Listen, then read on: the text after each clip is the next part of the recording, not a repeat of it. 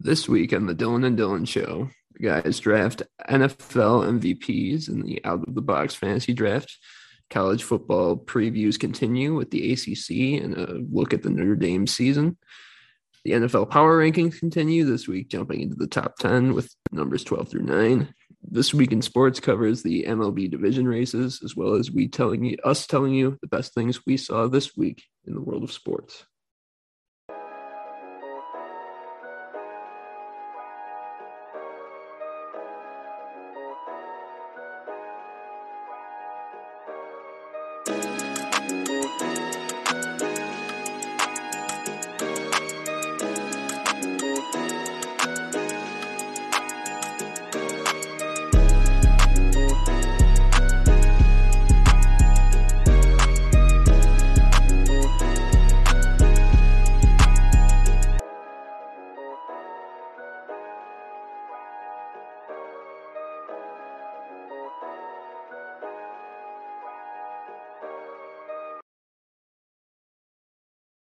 All right. Hello, everyone. Welcome back to the Dylan and Dylan Show presented by Tunnel Vision Sports.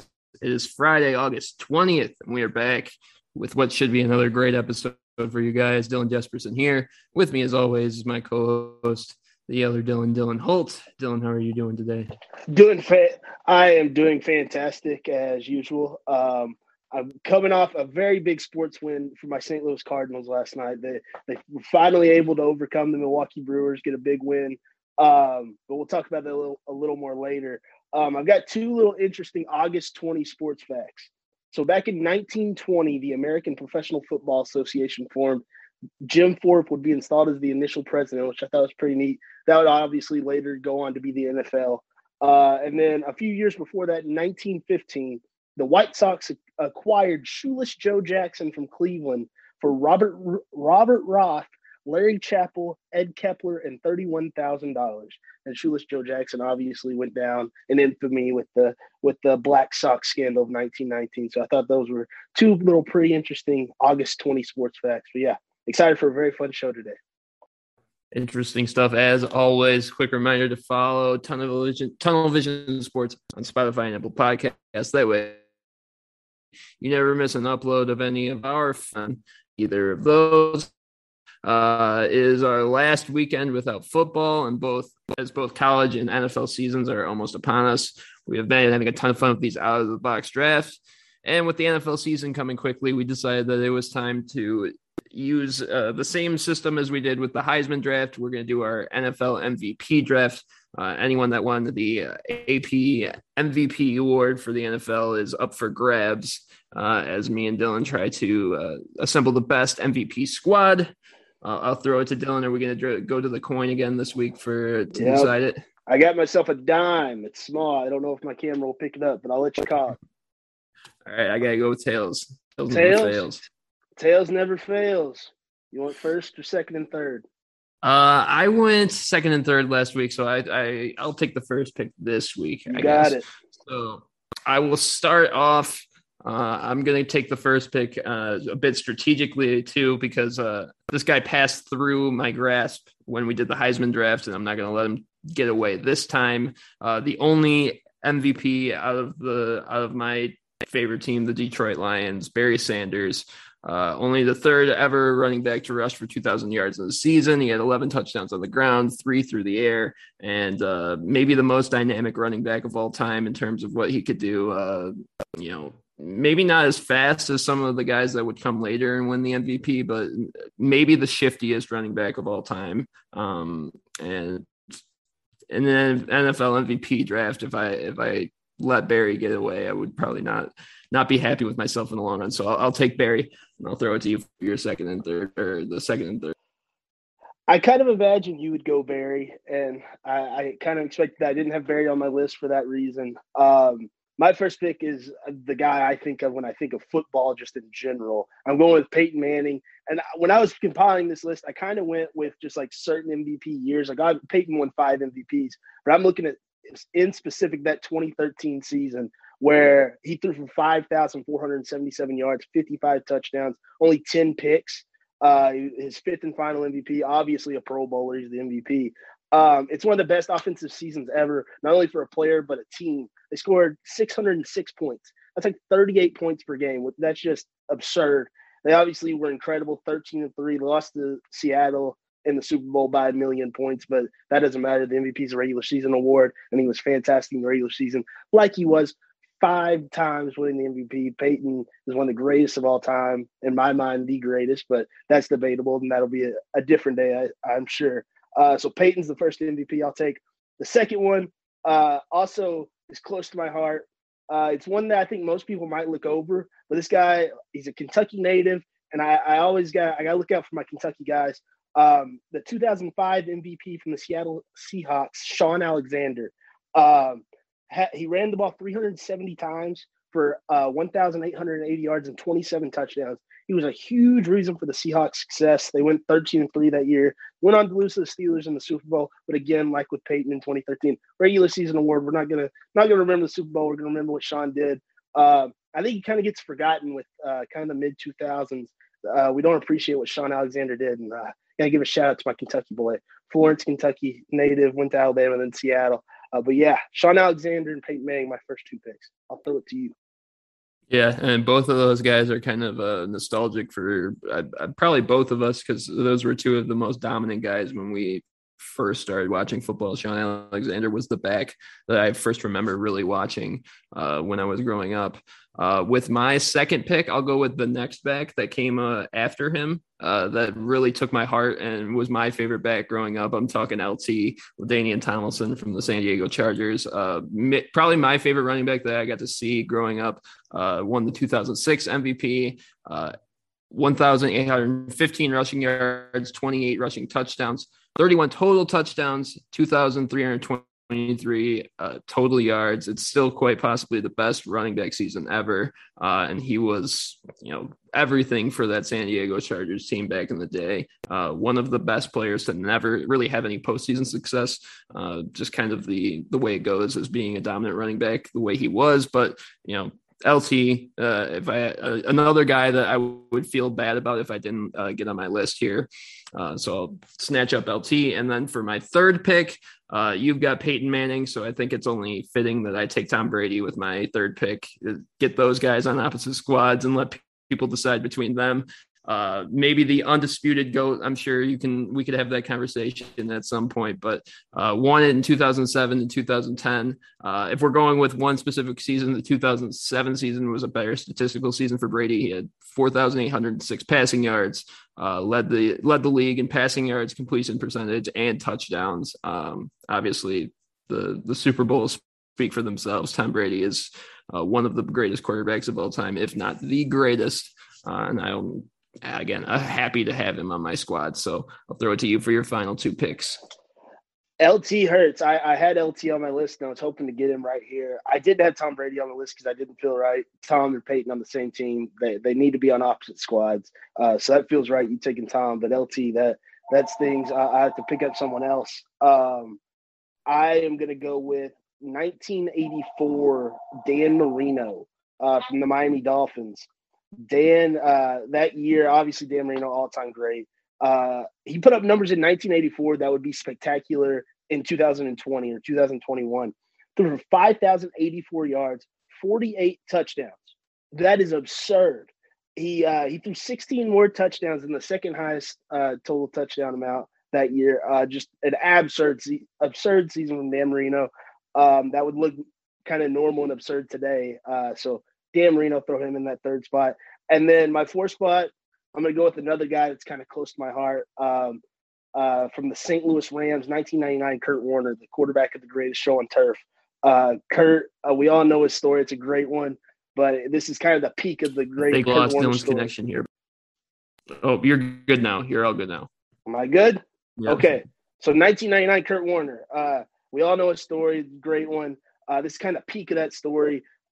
He went out with the greatest show on turf, threw for 4,353 yards, 41 touchdowns. They won the Super Bowl. He did it with my uncle, Torrey Holt. Not really my uncle, but got to get the namesake out there. So Kurt Warner, one of the few on my team that actually won the MVP, then went on to win the Super Bowl. So I had to get Kurt on there, greatest show on turf. So, yeah, rounding out my team, got Peyton, You got Sean Alexander, Dan Marino, and Kurt Warner. And I'll throw it to you for your last pick.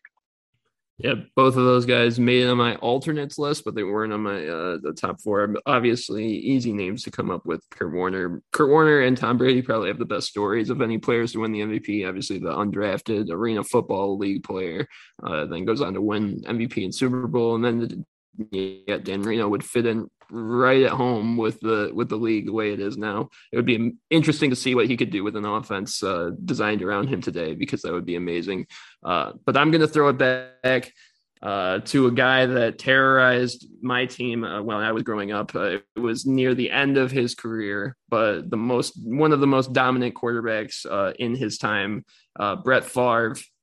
Quarterback for the Green Bay Packers, three-peated as the NFL MVP in between 95 and 97.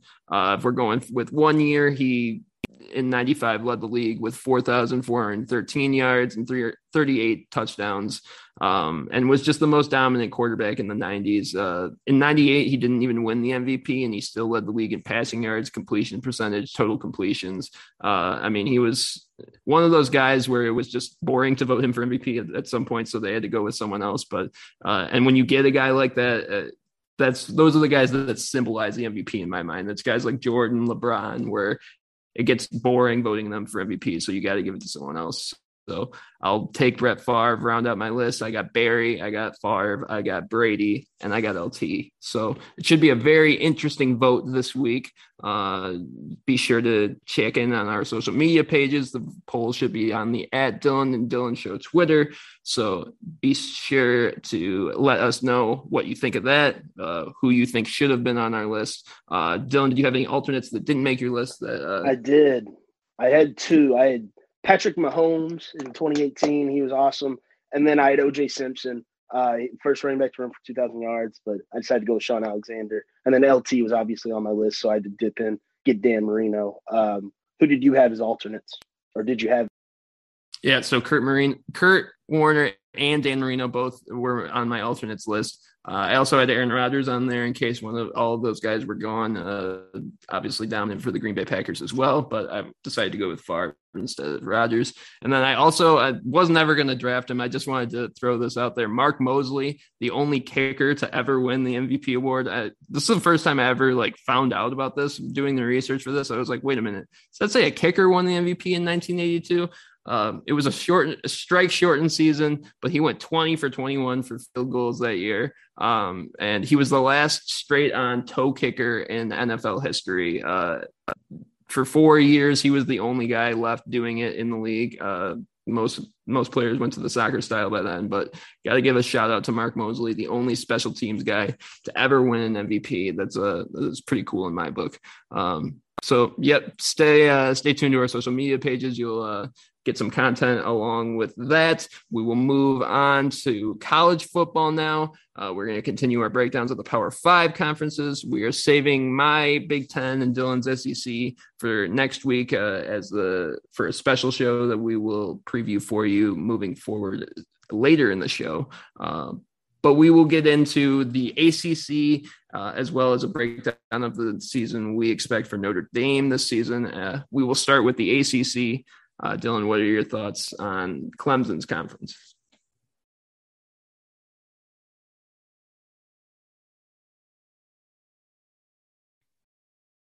I think we lost your audio, Dylan. You weren't muted, but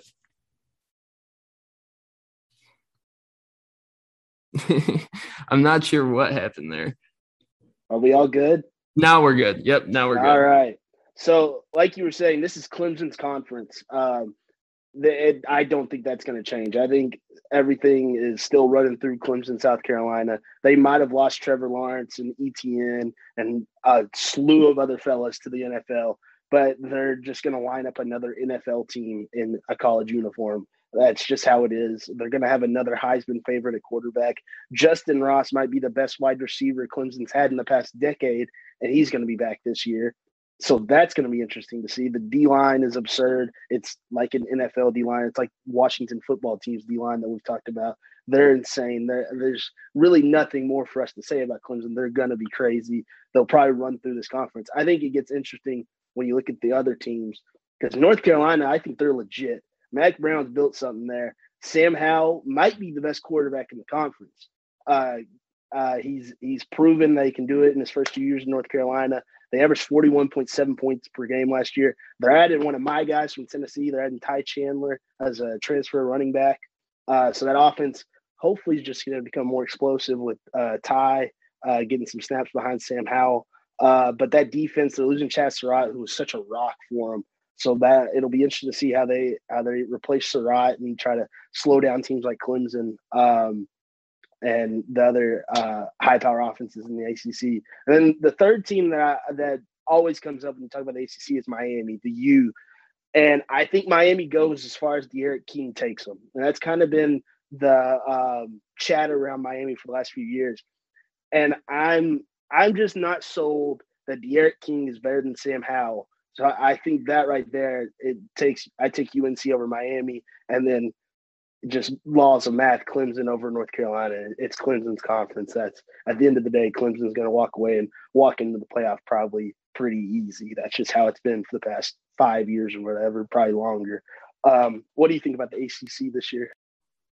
Yeah, I'm going to echo a lot of what you said. Obviously, there's no debating that Clemson is miles ahead of everyone in this conference. I think what really makes the ACC interesting is really seeing if any of the competitors can step up to the plate and also push for an undefeated season, maybe set up some ACC drama, because it seems every year the ACC is the one conference that's really decided by even week 4, week 5. Clemson's miles ahead of everyone. All the other teams already have a loss, and it's basically decided. I'd love to see a team like North Carolina or Miami rattle off a bunch of wins and really set up for some drama near the end of the year, because we really haven't seen that in the ACC for a while. So it would be nice to see one of those teams do it. I'm kind of the opposite of you. I do like North Carolina. I think North Carolina is really good, but I think Miami might be the dark horse team to watch in this conference. And I think it's because of a guy like D'Eriq King coming off that ACL tear. I definitely think there's an asterisk on that. Definitely watch, because if he's not at full speed, then that takes away the dynamic ability of what D'Eriq King does. But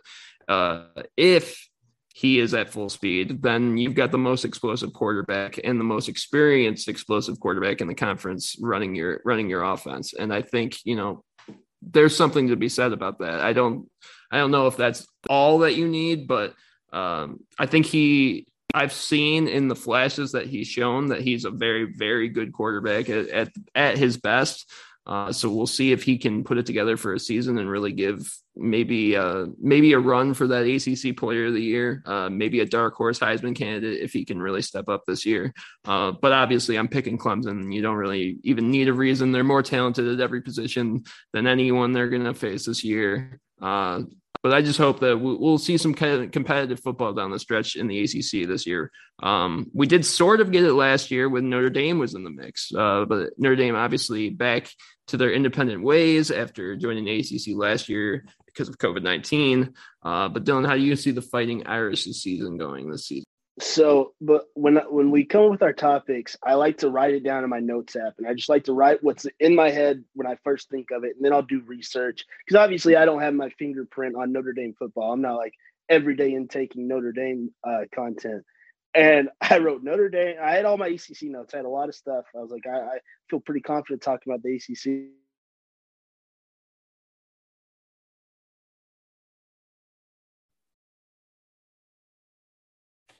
We lost you momentarily again, Don.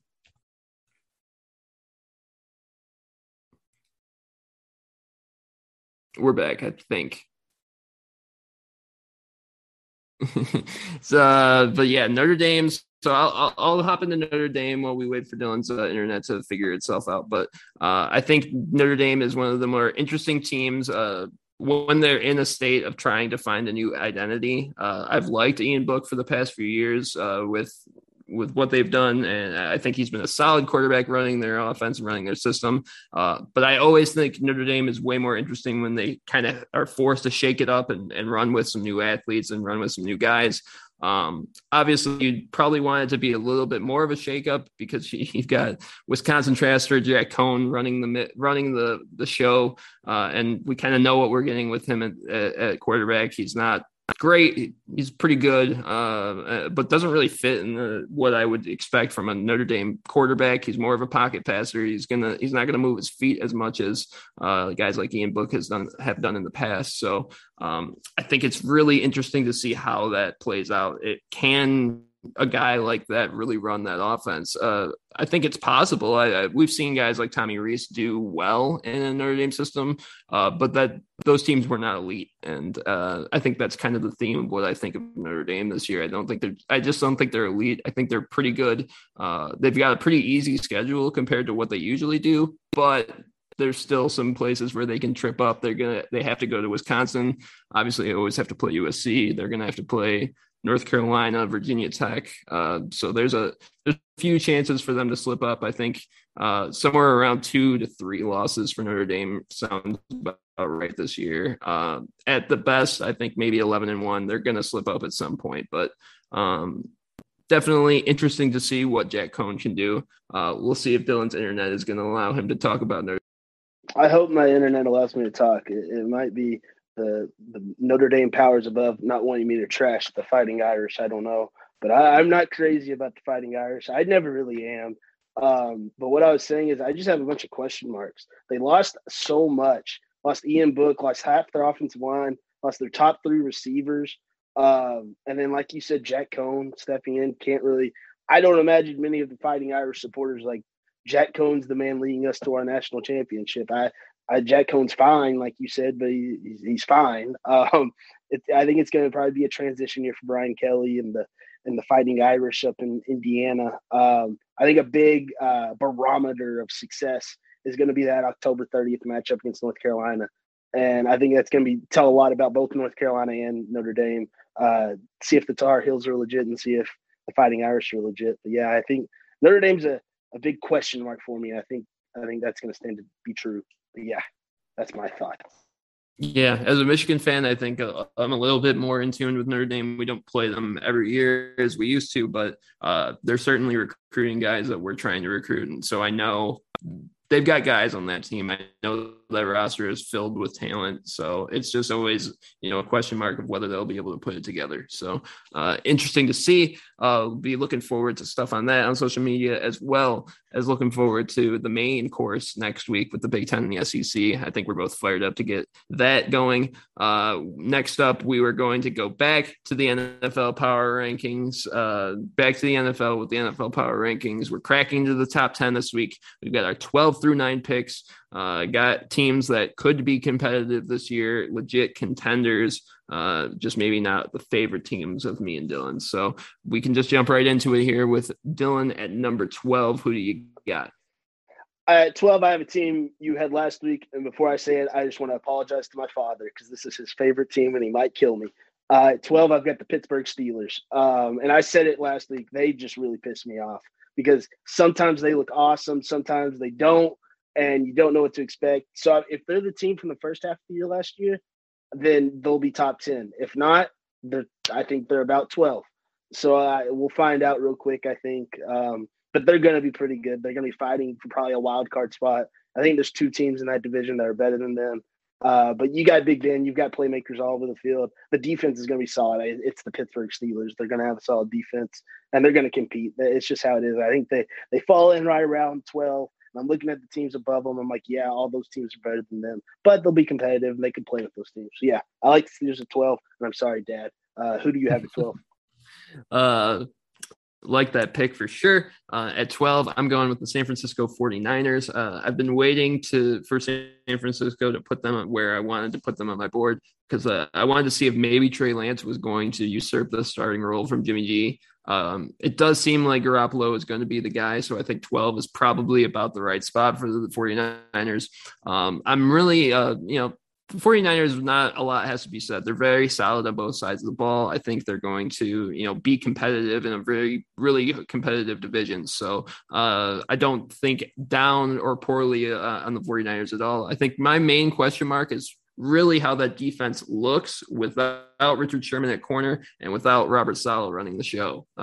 I think that's going to be, just an interesting thing to watch throughout the season if they're going to be as solid as we think of the 49ers as on defense. Was it really Robert Saleh, doing the things that he was doing, or is this really a solid defensive squad? Obviously, guys like Nick Bosa make you think the other way, but Robert Saleh is a really good coach, and I have a lot of respect for him. So I think his loss is a little bit bigger than I think people maybe make it out to be. So I feel solid putting San Francisco right around 12. We'll move around to 11, but you got it 11 for us. So from 12 at Pittsburgh, I'm going to go out west to Los Angeles, and a team that I think a lot of people have a lot higher than 11, but I'm going with them at 11. The Matthew Stafford led Los Angeles Chargers. It's a really tough division. I like the Rams a lot. I'm not sure that I'm not sure they're a top 10 team. I hope they prove me wrong because I like Stafford. I like the stuff Sean McVay's done, and that defense is awesome. But I look at the teams above them. I think they're all better than the Rams. I think this is going to be a real proving ground year for the Rams. They've got a lot of hype. They're going to find out whether life was better before the big trade to get Stafford, whether maybe they got a little too excited getting rid of Goff and going and getting Stafford. I don't know. I think they're good, but I don't think they cracked the top 10. I think there's a lot of hype that might hurt them. But yeah, 11, the Los Angeles Rams. That might make me look real stupid in a couple months, but that's okay. Who do you have at 11? It might make you look stupid, but it will make me look stupid too, because I am going to follow suit. I've got the LA Rams at 11 as well. And I said the same thing. This team is probably higher on most lists, deep into the top 10 on most lists. And I think the acquisition of Stafford will help them. I just think the loss of Cam Akers hurts them more than Stafford's acquisition helps them. There's just no running threat in LA now without Cam Akers. One of those guys is going to come out and be productive for sure. It's hard not to be with the roster you're going to have around, but in Stafford without a running game, it's not very. He can do what he can do, but the play calling becomes very predictable, and he's going to put up a bunch of yards, but you're going to find yourself in close games basically every time because it's tough when you don't have a running game to take the pressure off of Matthew Stafford. So I'm right there with you. I think they're a bit overhyped. They could make us look stupid, but that's the fun of doing these power rankings. We'll move on to number 10. I'm glad you have them at 11 too, so it won't just be me. It's both the Dylan and Dylan. At 10, I'm going with another team that's got a lot of hype after a big offseason. I'm going back to the AFC North. I'm going with the Cleveland Browns. And my reasoning, number one, was it's Cleveland. They've got a whole lot of hype. And, they looked awesome last year doing the stuff they did in the playoffs, just decimating the Steelers in the first round. I just don't think – not yet. I don't think the Browns are necessarily ready to take that next step. I've seen a lot of hype about Jadeveon Clowney heading to Cleveland. As a person that got the firsthand experience of Clowney last year, I don't know if he's going to move the needle for the Browns. The Browns defense is a whole different situation than the Titans defense was last year, but I don't think he's going to be that big of a needle changer. I think they cracked the top 10. And I think that's about it for Cleveland because, like I said, it's Cleveland, and they're going to be the Browns. The Browns are the Browns, like Juju Smith-Schuster said. I hope they make me look dumb. I said what the Rams said.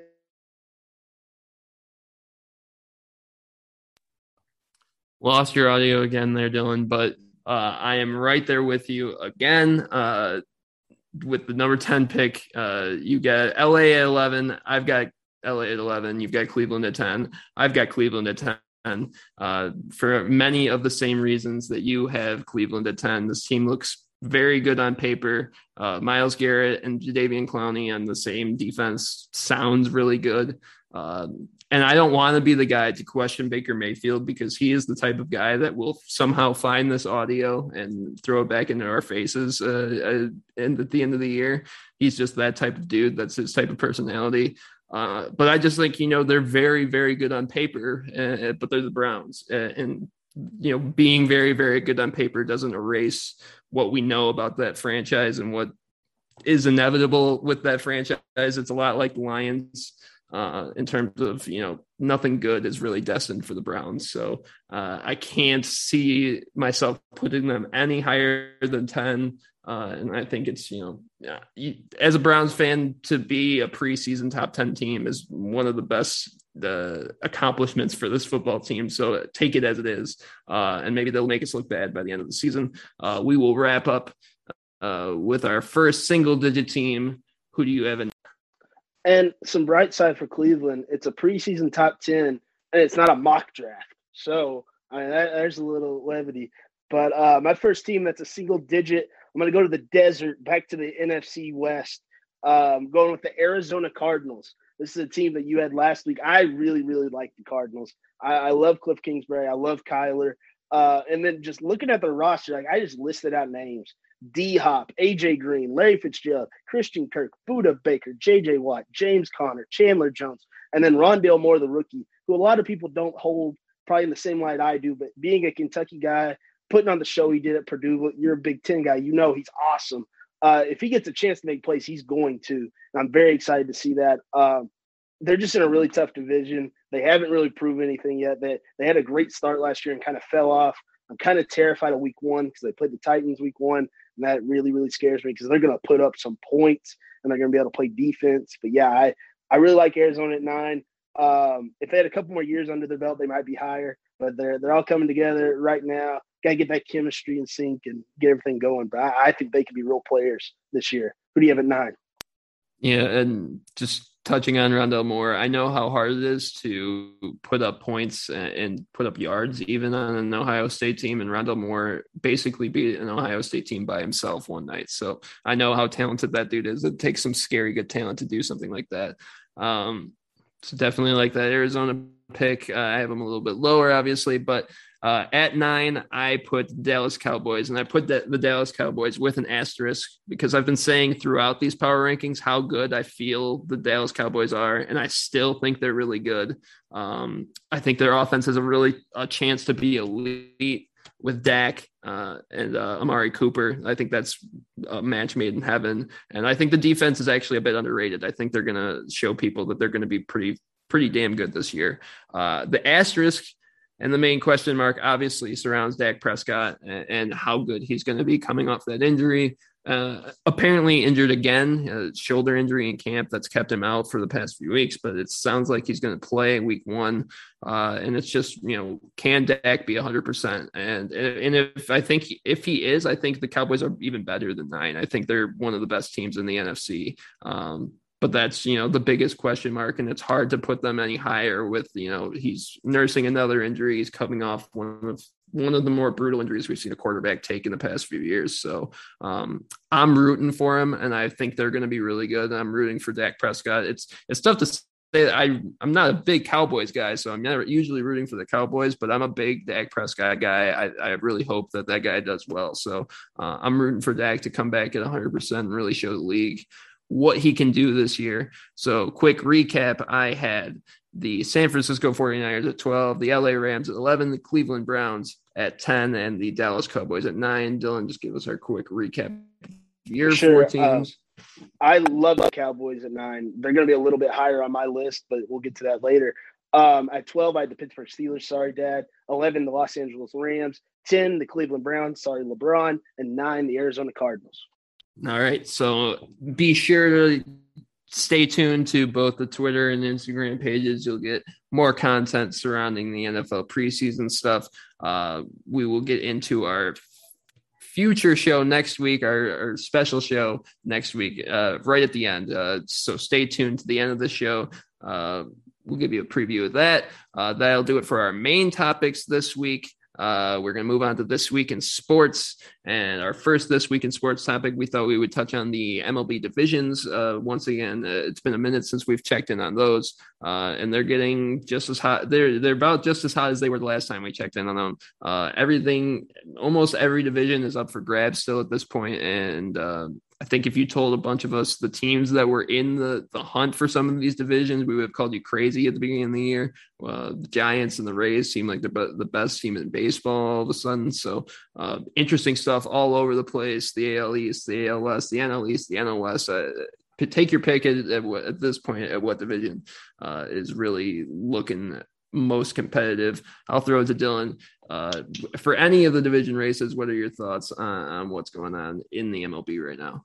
So I'm enamored by the NL East. It's fascinating. And I'm going to get into that in just a second. But first, the San Diego Padres. I don't know who would be listening, the manager, the GM. I don't know. The Cardinals are coming. I just want you to know that they're heating up. It's August. It's Cardinal time. This is what we do. Tyler O'Neill said it last night after we beat the Brewers. The Cardinals are coming. They're coming for that second wild card spot. Cincinnati and San Diego, buckle up because it's gonna be a little while before the playoffs start, and the Cardinals are coming. But I'm not going to talk about that because we're talking about divisions. And the NL East is fascinating because coming into August, the Mets had a 5-game lead on the NL East. And it's like the Mets are going to run away with it. This is how it was supposed to go. The Mets have a very, very good roster. They have the best pitcher in baseball probably in Jacob deGrom. And all of a sudden it got to August and the Mets became the Mets.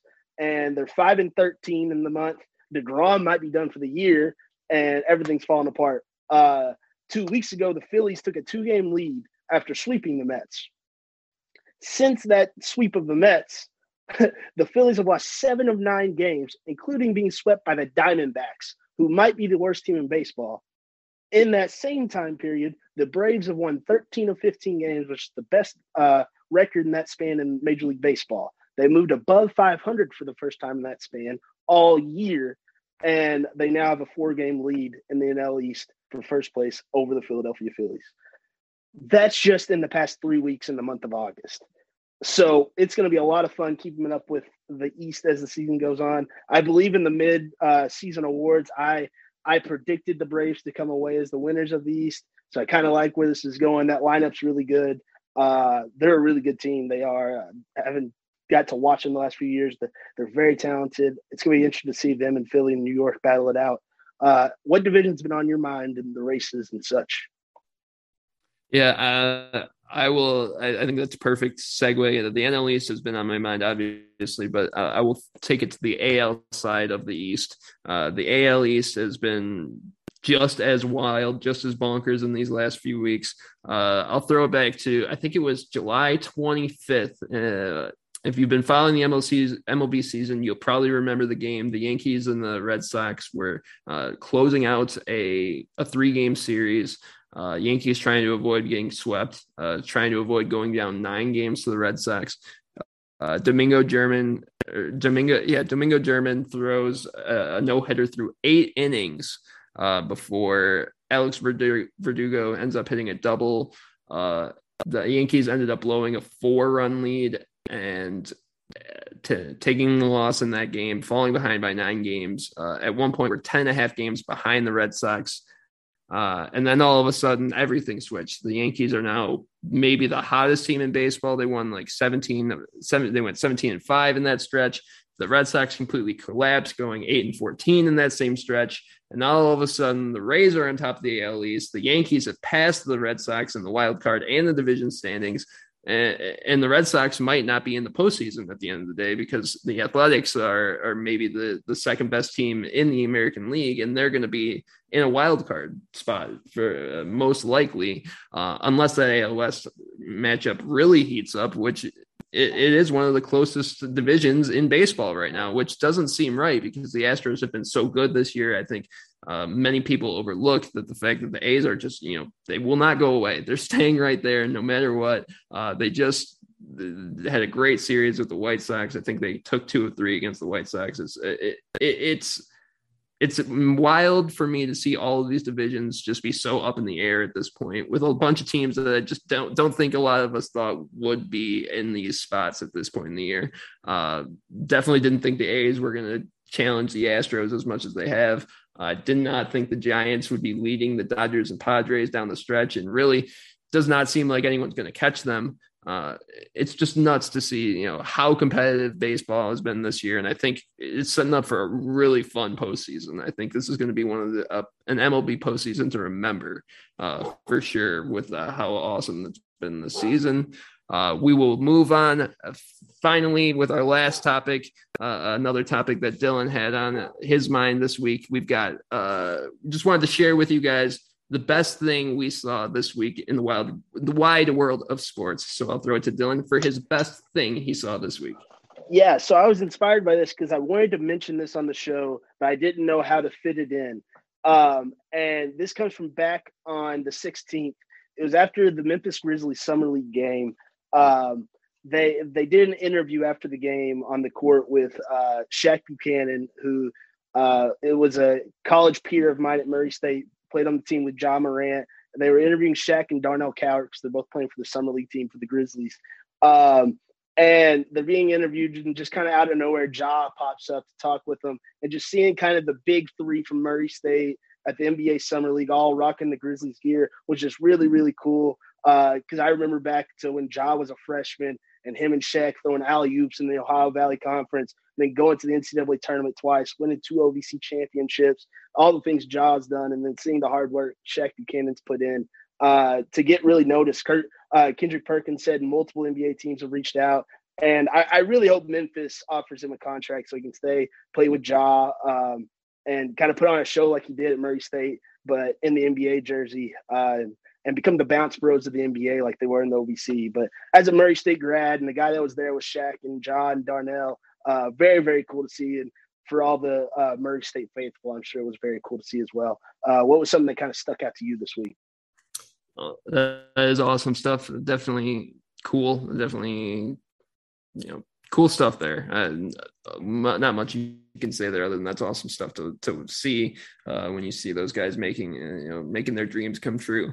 I had two things, two of my best things that I saw this week. I really couldn't decide. One's a bit more positive than the other. I feel like I couldn't have a segment like this and not talk about Tyler Gilbert's no-hitter that he threw last week.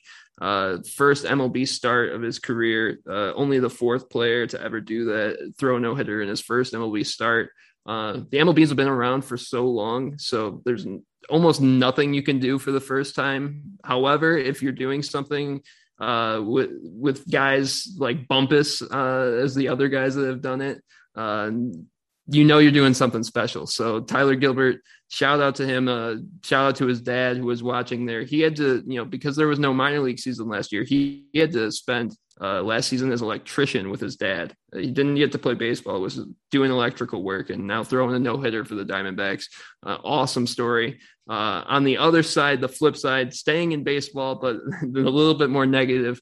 I think we're moving a bit more towards robot umpires if you saw the clip of Nick Castellanos getting ejected from the game, basically telling the umpire he's bad at his job. And, got a quick hook, something you might expect for telling someone that they're bad at their job. But it got me thinking about, the MLB and baseball in general is the only sport where the umpire is just, I got my feelings hurt. I'm just going to eject you. I just don't want you to play in this game anymore. And to an extent, I think, taking guys like Nick Castellanos out of the game, it's not great. And I think you should keep him in the game. But I do think it's one of the unwritten things of baseball. One of the things that is built into the baseball that makes the game fun. Manager ejections makes everyone love it. And I think there just needs to be a little bit more leeway for things like that, because it's one of the best things about baseball is watching these, we give players the opportunity to speak their mind more than in any other sport. So, I think umpires just need to have a bit thicker skin because I love, when Castellanos turns around and tells him he's bad at his job, it's, you were at that point. So it's tough to tell Castellanos he was doing something wrong when he was telling the truth. But yeah, those were my favorite things this week. Be sure to stay tuned to social media. We're going to have some content related to that coming out as well today. But that is going to do it for us at the Dylan and Dylan show this week. Dylan, do you have any final thoughts before we go? I reckon be ready for next week. We got a big show coming next week. If you've enjoyed the football talk that we've been doing the last few weeks and with the NFL for a little while now, rear up, I reckon, because next week's gonna be a whole lot of football as we inch closer and closer to the pigskin being put on the field. We get to watch some watch some gridiron glory. I reckon it's going to be some fun next week as we talk the pigskin. Yeah, I'm excited for that. I don't think I have anything else. Don't have any funny tweets popping in the head or anything.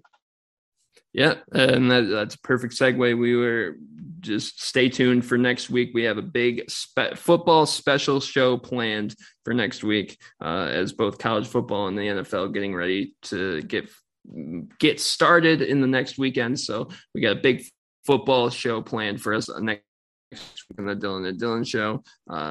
Be sure to be ready for that. And that will do it for us today. Thank you so much for listening. And a reminder where you can find us. You can find our social media, Twitter and Instagram at Dylan Dylan Show, and now on YouTube at the Dylan and Dylan Show. You can find Tunnel Vision Sports on Instagram and Twitter at _TV Sports, Facebook and LinkedIn at Tunnel Vision Sports, and on the web at tvsportsmag.com. This has been the Dylan and Dylan Show. Thank you again for listening, and we will see all of you next week.